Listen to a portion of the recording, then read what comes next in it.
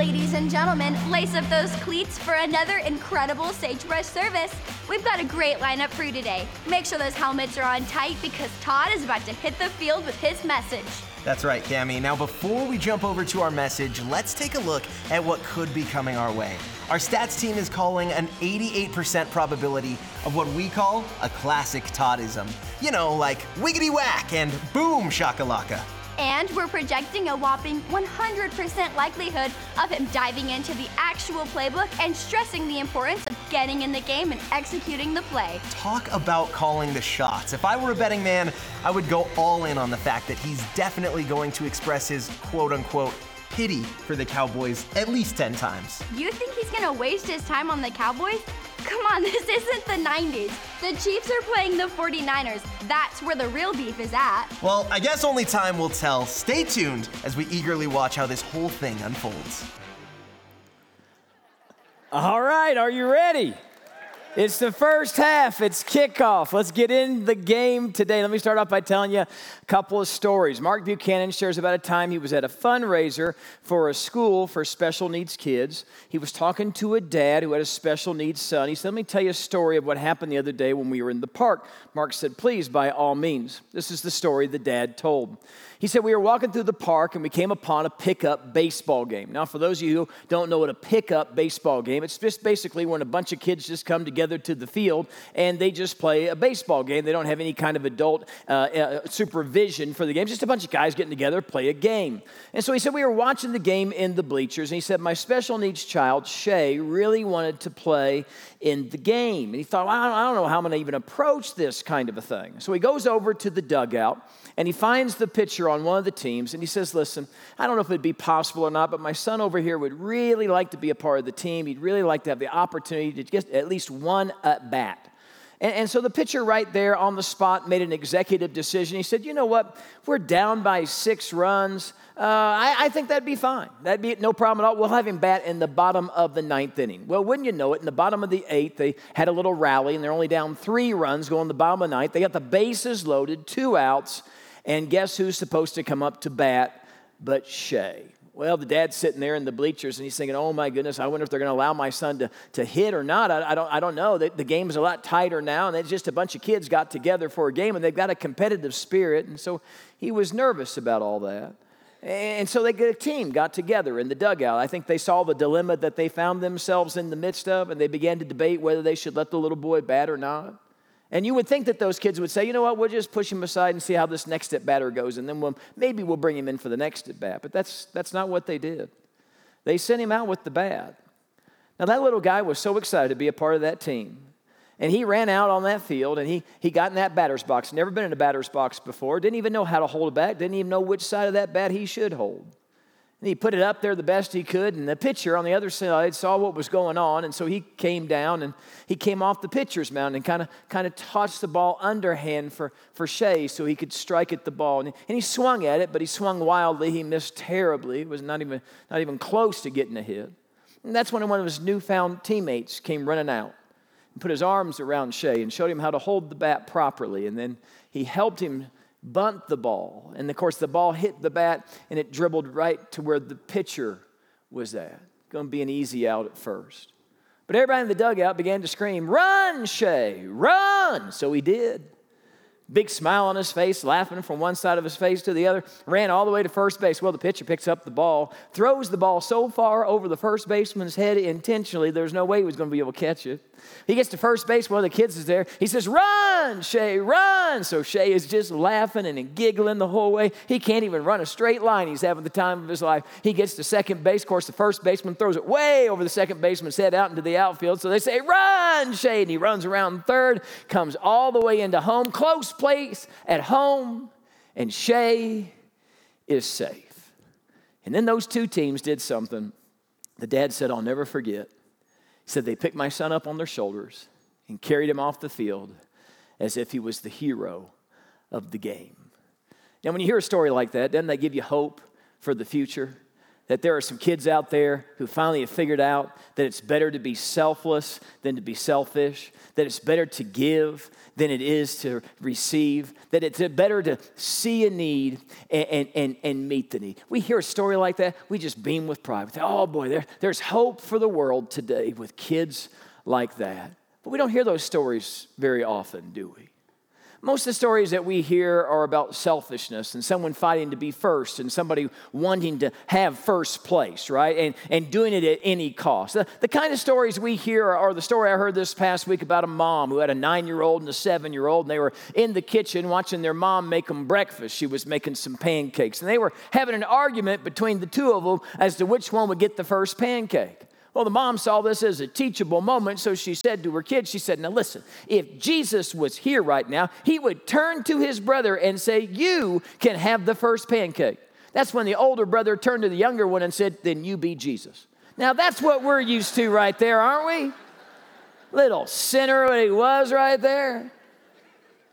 I don't understand it fully. Maybe it's just the sin nature, but there's something inside of us that doesn't want to serve other people.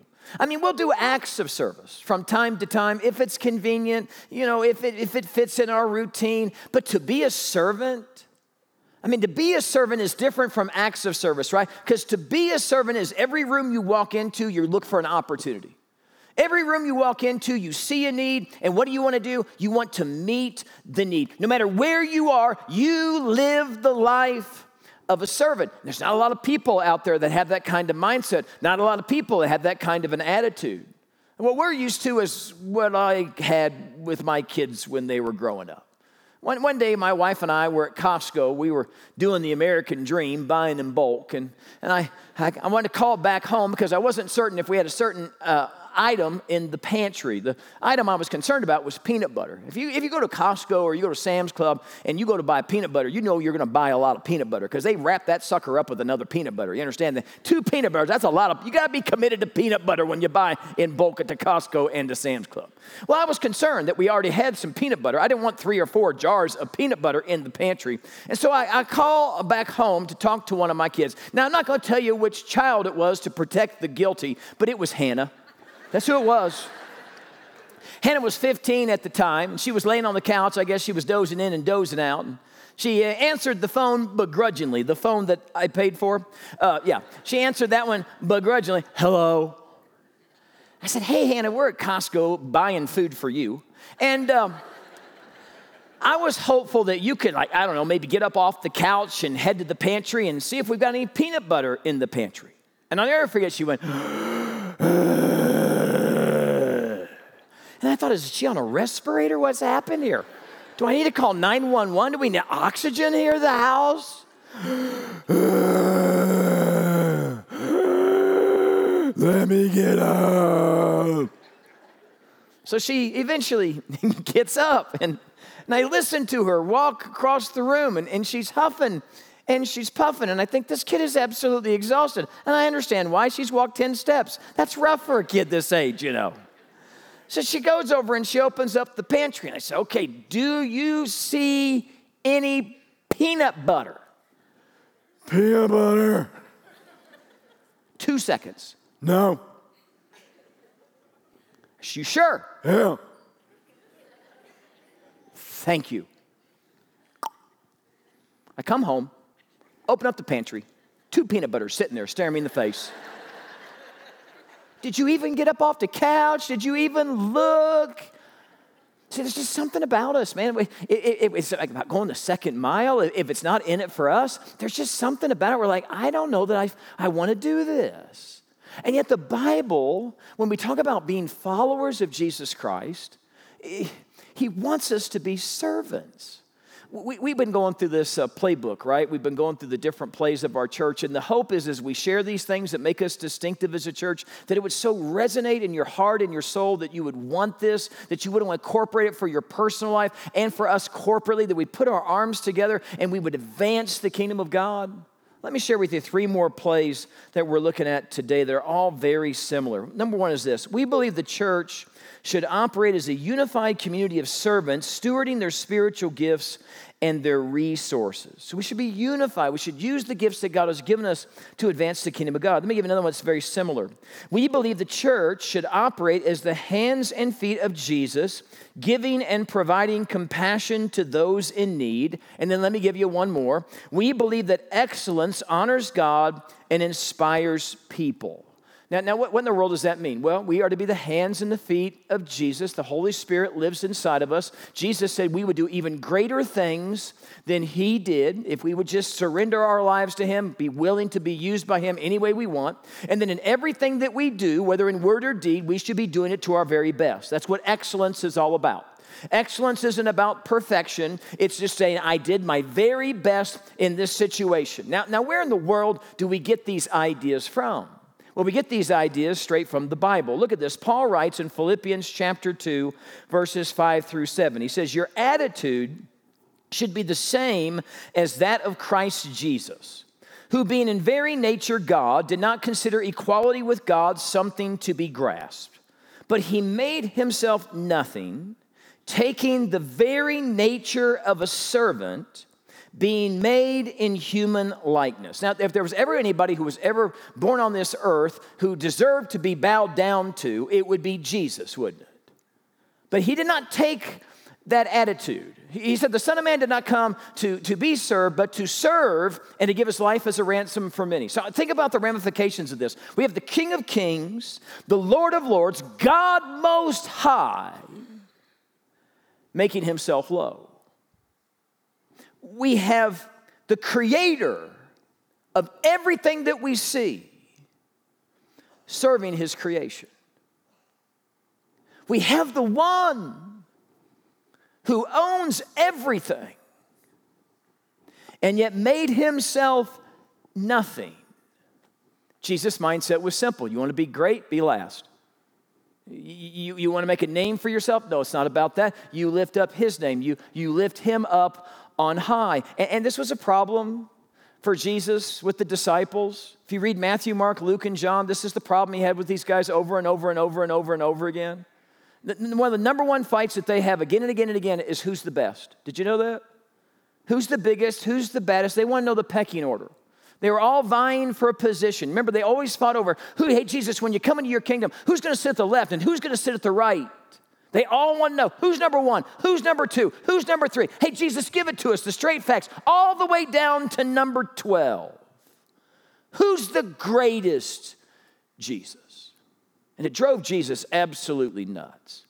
Matthew chapter 18, they're walking along the road one day. I don't know if Jesus is in front of them, if he's behind them, he's just off to the side. But the disciples begin to have a fight. Now, Matthew doesn't tell us what the fight is about, but Mark and Luke, they do.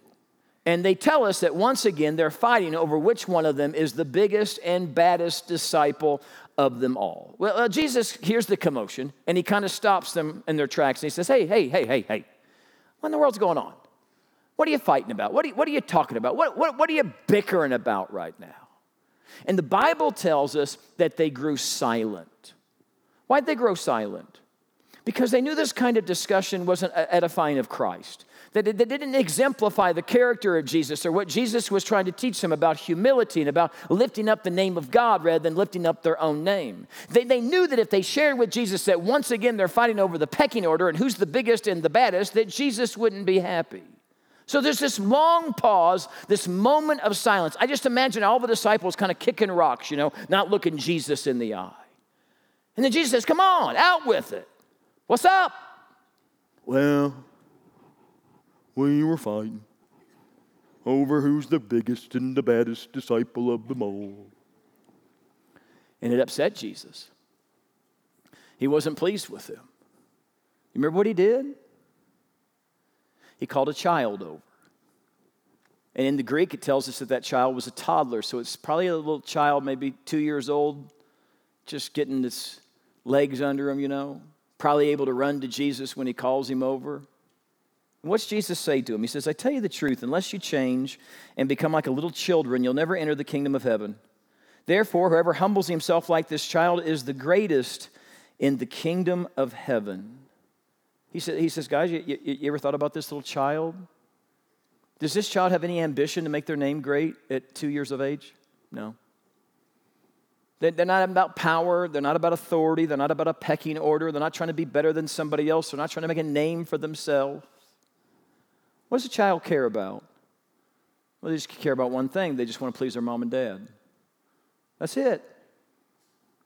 And so when mom and dad are happy, the child's happy. When mom and dad's disappointed, the child's just a wreck, right? When the child realizes they've done something wrong, when discipline comes their way, they want to please mom and dad. That's all they care about. They only care about the opinion of their mom and their dad. Jesus says, here you are, you're vying for position, you're fighting over everything. You think you're big and bad and awesome, and you want to be great, and you won't be the least, and you want to be first, but you won't be last. You need to be like this child. This child just wants to please his parents. Why don't you want to live your life the same way? Why don't you want to live your life in such a way that all you want to do is you want to please the Lord? William Barclay once said, the world may assess a man's greatness by the number of people he controls and who's at his beck and call, or by his intellectual standing and academic eminence, or by the size of his bank balance and the material possessions that he has amassed. But in the assessment of Jesus Christ, these things are irrelevant. We were not put on this earth to be selfish. We were put on this earth to serve the King of Kings and the Lord of Lords. Now that's the end of the first half. It's now time for the halftime show. I'll be back. Wow, that first half was incredible. Talk about a game changer. Just when you thought he was going nowhere with that story, boom shakalaka. Now that's what I call a touchdown. He's delivering wisdom with the finesse of a seasoned running back, eluding a maze of defenders. The good old shake and bake. By the way, have you noticed our worship team is crushing it today? Did you hear that worship set? It truly was amazing. I can't wait to hear what they play next, and I'm already fired up. That's right, folks. It's not just about the touchdowns and tackles. We're about to witness a musical spectacle inspirational enough to make us trade in our seats for a spot on the field. Absolutely. The pressure is rising and the crowd's energy is through the roof. Let's get ready to show our worship team some love.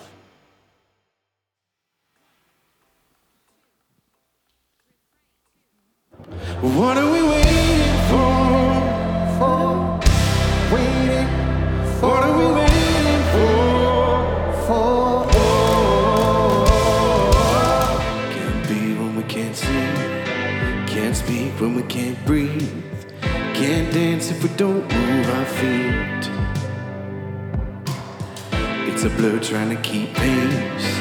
Days are running like there ain't a race. Can't move if we're in our own way.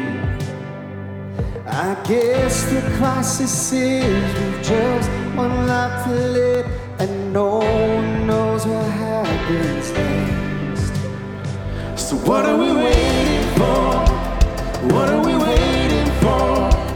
Why are we wasting all the time like someone's making more? And what are we praying for? And what are we saving for? What if we could be the light that no one could ignore? What are we waiting for? Waiting for, waiting. What are we waiting for? Waiting for. With a pen on a new page, dream about what you could change, and live it out before it's too late. The beauty of it is we just one life to live, and no one knows what happens next. So what are we waiting for? What are we waiting for? Why are we wasting all the time like someone's making more? And what are we praying for? What are we saving for? What if we could be the light that no one could ignore? What are we waiting for? Waiting for, waiting. What are we waiting for?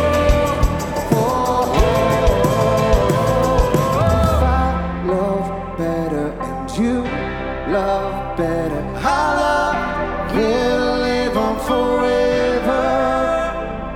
If I love better and you love better, our love will live on forever.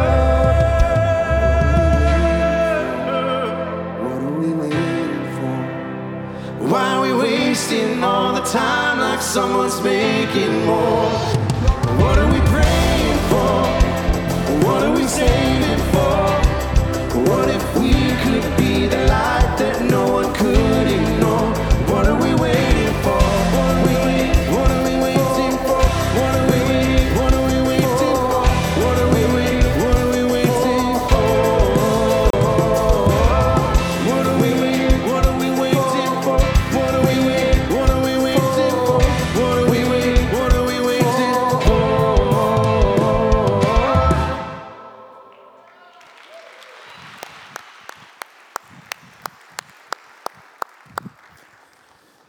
You could almost hear the faithful from before, godly men and women asking the same question. What are we waiting for? Jesus says, you're my hands and my feet. You're the ones that are going to bring a light into a dark world. You're the people that are supposed to see a need, meet a need, not just do acts of service, but actually be servants. What in the world are we waiting for? Well, for many of us, we just don't want to do it. I mean, we'll do it occasionally. We'll do it if it fits in our schedule, but we don't want to just go after this with reckless abandonment. I mean, we kind of like the idea of being served, don't we? It's as if we don't really understand who we are in Jesus Christ. We have this lofty idea that we're bigger and better than we really are, and that we forget who it is that we're trying to serve in the first place. I'm so thankful that the men and women that went before us didn't have that issue, that they understood who they were and what they were supposed to be about. Let me show you what I'm talking about here. Look at Philippians chapter 1, verse 1. I want you to see how Paul opens up his letter to the church at Philippi. He always would give a greeting, and he would kind of say, hey, this is who I am, this is what I'm about, this is my position in Jesus Christ. And I just find it interesting, the words that he uses, and he generally uses this again and again and again when he opens up a letter to a church. Look at what he says here. He says, Paul and Timothy, bondservants of Jesus Christ. Now that word bondservant is a Greek word. It means doulos, which means a slave. So here's what he's saying. He's saying this is Paul and Timothy, slaves of Jesus Christ. You know what a slave is? It's someone who's willingly bound to someone else. Now, Paul and Timothy could have chosen any title, couldn't they, when they opened up their books? Paul could have said, hey, this is Paul, just to let you know, I've been in prison a lot and been persecuted a lot for the cause of Christ. And, by the end of my time here on this earth, the Holy Spirit's going to use me to write half the New Testament. Just wanted you to know that, just to make sure you got that. He could have written that, right? But he didn't. He could have said, well, this is Paul. I've traveled more miles than anybody else ever traveled. I've gone to more cities and more places than anybody's ever gone to. I've spread the message of Jesus greater than anybody else. I'm the greatest missionary to ever walk the face of the earth. Just want to make sure you know that. He could have opened his book that way, couldn't he? And Timothy could have said, hey, Paul, write this down, that I'm the most influential young leader coming up in Christianity right now. Tell him that, tell him that, tell him that, tell him that. Tell him I'm taking the baton from you, Paul. Tell him. Nope. Paul and Timothy, slaves of Jesus Christ.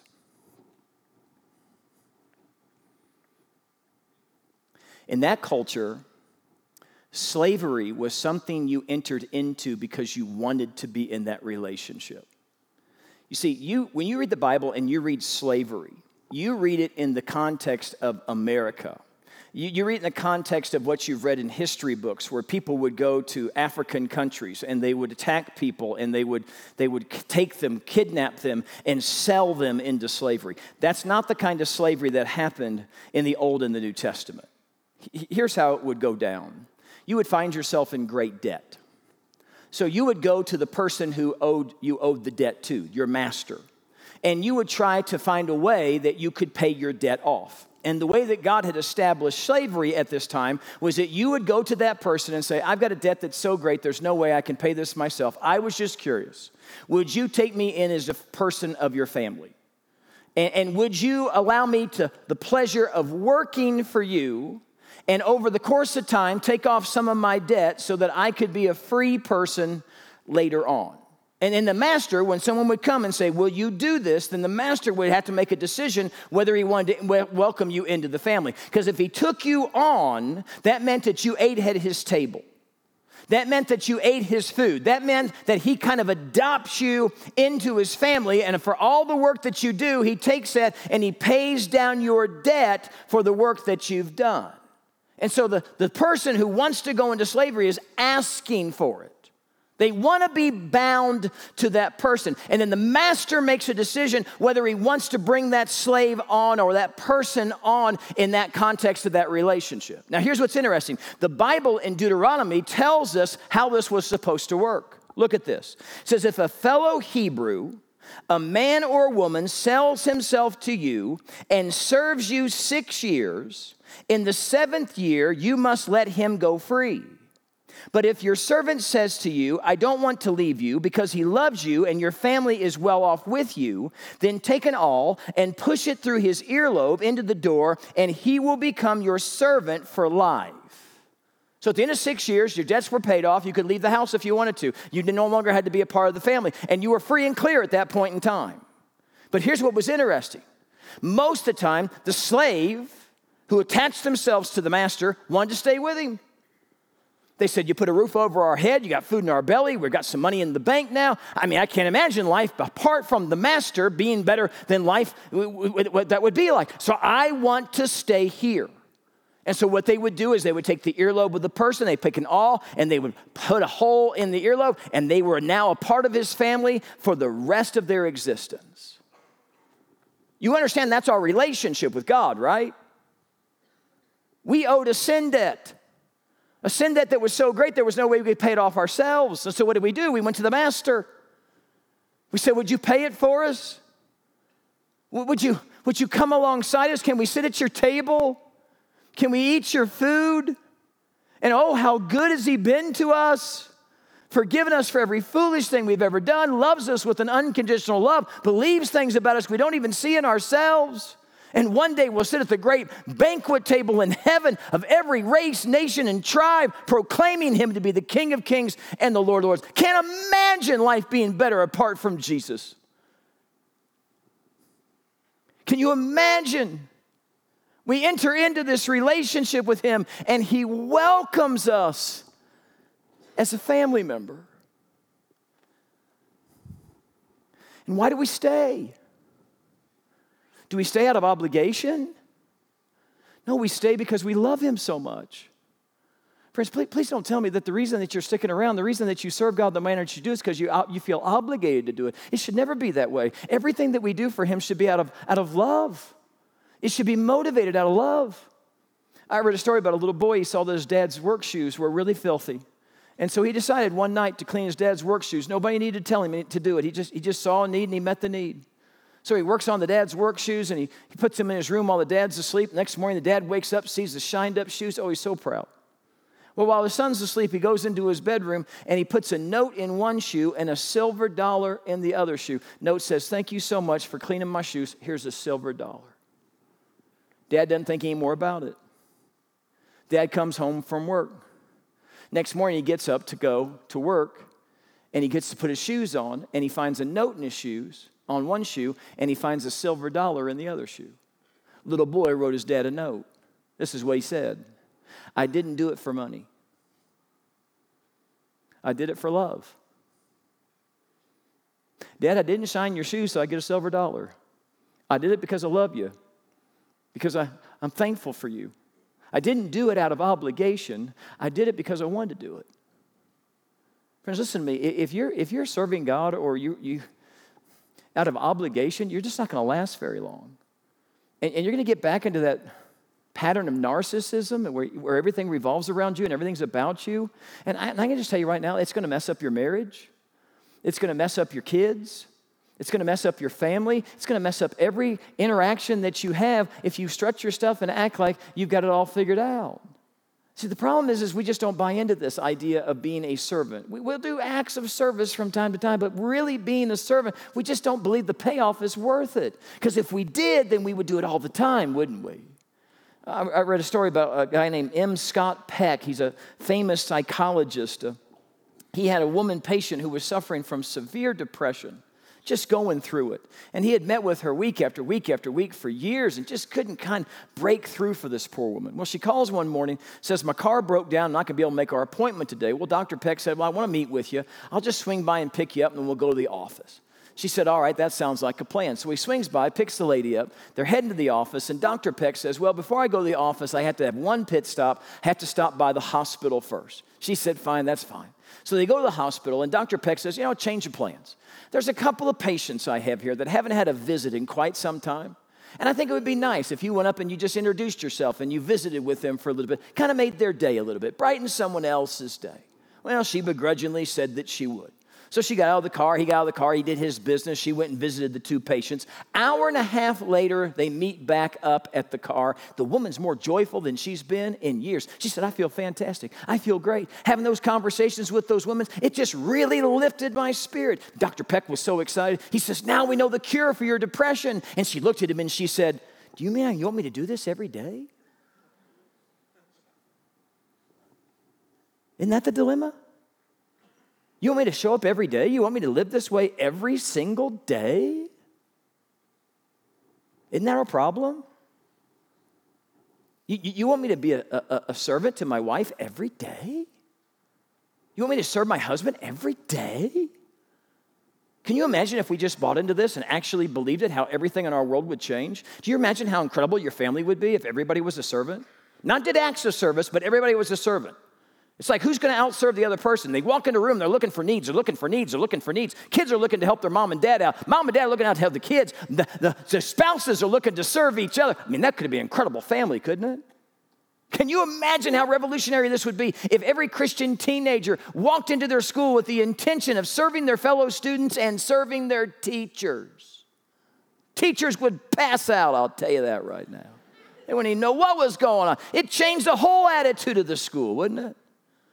Place that you work at that's so dog eat dog and everybody's in it for themselves. Can you imagine if there was an environment where everybody looked out for each other, they had teamwork and they cared about the other person and they put the needs of the other person ahead of themselves? How amazing that team could be. But we don't buy into it. So, I know it feels good from time to time to do some kind of little nice act of service, but I don't know about us living it out every single day, Todd.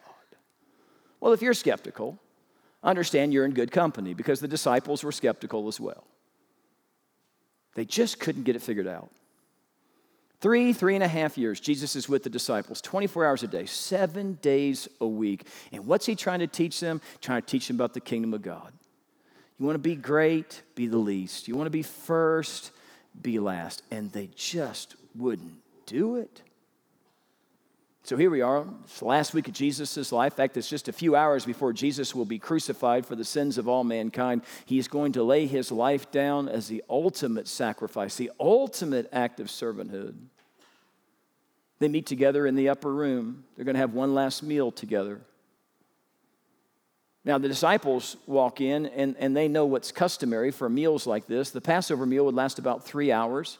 They would sit at a U-shaped table. The table would be about 3 to 6 inches off the ground. You didn't sit under the table like you do today. You would kind of recline with your elbow, and then your feet would be in the face of somebody else. And so they knew it was customary for there to be a servant at the door who was supposed to wash the feet. Now, here's what's interesting. There would never be a Jewish person that would do it. It was beneath them. So they would get some Gentile, some person who wasn't Jewish. They would hire them to wash the feet because no self-respecting Jewish person would bow so humbly to wash the feet of somebody else. And their feet need to be washed. In the first century, everybody wore open-toed sandals if they wore shoes at all. And their feet were filthy. There was no sewer system. So by the end of the day, your feet were full of dust and grime and who knows whatever else you had stepped in for the day. And if you're going to have somebody's feet in your face for 3 hours, if you have to have that, at least you want them to be clean feet, right? They all see the basin of water. They all see the towel. But nobody will pick it up. Nobody will humble themselves in that way. Well, why is that? Well, Luke's gospel tells us they were fighting. What were they fighting about? Well, Luke says they were fighting over who was the biggest and baddest disciple. Again. Now, Jesus has got a lot riding on these guys. Just a few hours, he's going to die. 3 days later, he's going to rise again from the dead. Then he'll appear to them over the course of the next 40 days, and then he'll ascend to the right hand of the Father. He's kind of counting on these guys to spread the message of Jesus to the outer ends of the earth. And if they're narcissistic, if they're full of themselves, if they're self-righteous or selfish, they're never going to accomplish the task. If they think they're too good for anything. And so you can imagine that Jesus is very frustrated in this moment, don't you think? And he's probably looking around these guys who've got filthy feet and stubborn hearts. They're all fighting over a throne, but nobody will fight over the towel. And I think he's fed up, don't you? I think he's thinking to himself, are these guys ever going to learn? Are they ever going to understand that true life and true living and true joy comes when you empty yourself of yourself and put the needs of somebody ahead of yourself? And he looks at them with these stubborn hearts and their prideful attitudes, and he's got to be thinking to himself, what do they have to boast about? Friends, what did the disciples have to boast about? They're fishermen. They're tax collectors, and they come from other occupations. They got nothing to boast about. They're flunkies. The only thing that made them significant was Jesus. It's the same way for us. We strut our stuff and we act like we're too good for this or we're too good for that, and we won't get involved in this or we won't get involved in that. We look for somebody else to do it. It needs to be done because we think it's beneath us. The only thing that's significant about us is Jesus. 100 years from now, nobody's going to even know you were ever alive. Nobody's going to be sitting around talking about you and what you did. You're but a mist. Here today and gone tomorrow. And that's okay. Because if we're going to boast in anything, let's boast in this, that he knows us and that we know him and that our life is significant as we do acts of service and live the life of a servant for him. Well, they don't want to do it. Nobody wants to take up the towel. Look at what happens. Having loved his own who were in the world, he now showed them the full extent of his love. The evening meal was being served. And the devil had already prompted Judas Iscariot, son of Simon, to betray Jesus. Jesus knew that the Father had put all things under his power, and that he had come from God and was returning to God. So he got up from the meal, took off his outer clothing, wrapped a towel around his waist. And after that, he poured water into a basin and began to wash his disciples' feet, drying them with the towel that was wrapped around him. Now, here's what gets me. He knows the future of the feet that he's washing. Just a few hours, they're all going to abandon him.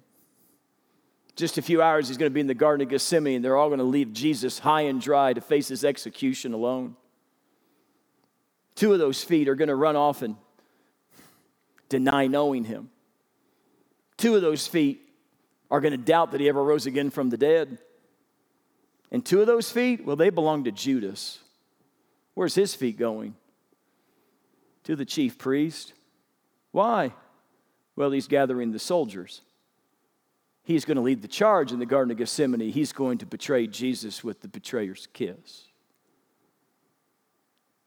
He knows where all 24 feet are heading. And he washes every one of them. Even Judas's feet. I would not have washed his feet. And if I did wash his feet, I'd have used boiling water. I'd have said, get used to the heat where you're going. I'll tell you right now, that's what's going to happen with you. He washed the feet of those who denied him. He washed the feet of those who hated him. He washed the feet of those who doubted him. He washed all their feet. He said, do you understand what I've done for you? You call me teacher and Lord, and rightly so, that's what I am. Now that I, your Lord and teacher, have washed your feet, you should wash one another's feet. I've set you an example that you should do as I've done for you. I tell you the truth, no servant's greater than his master, nor is a messenger greater than the one who sent him. Now that you know these things, you'll be blessed if you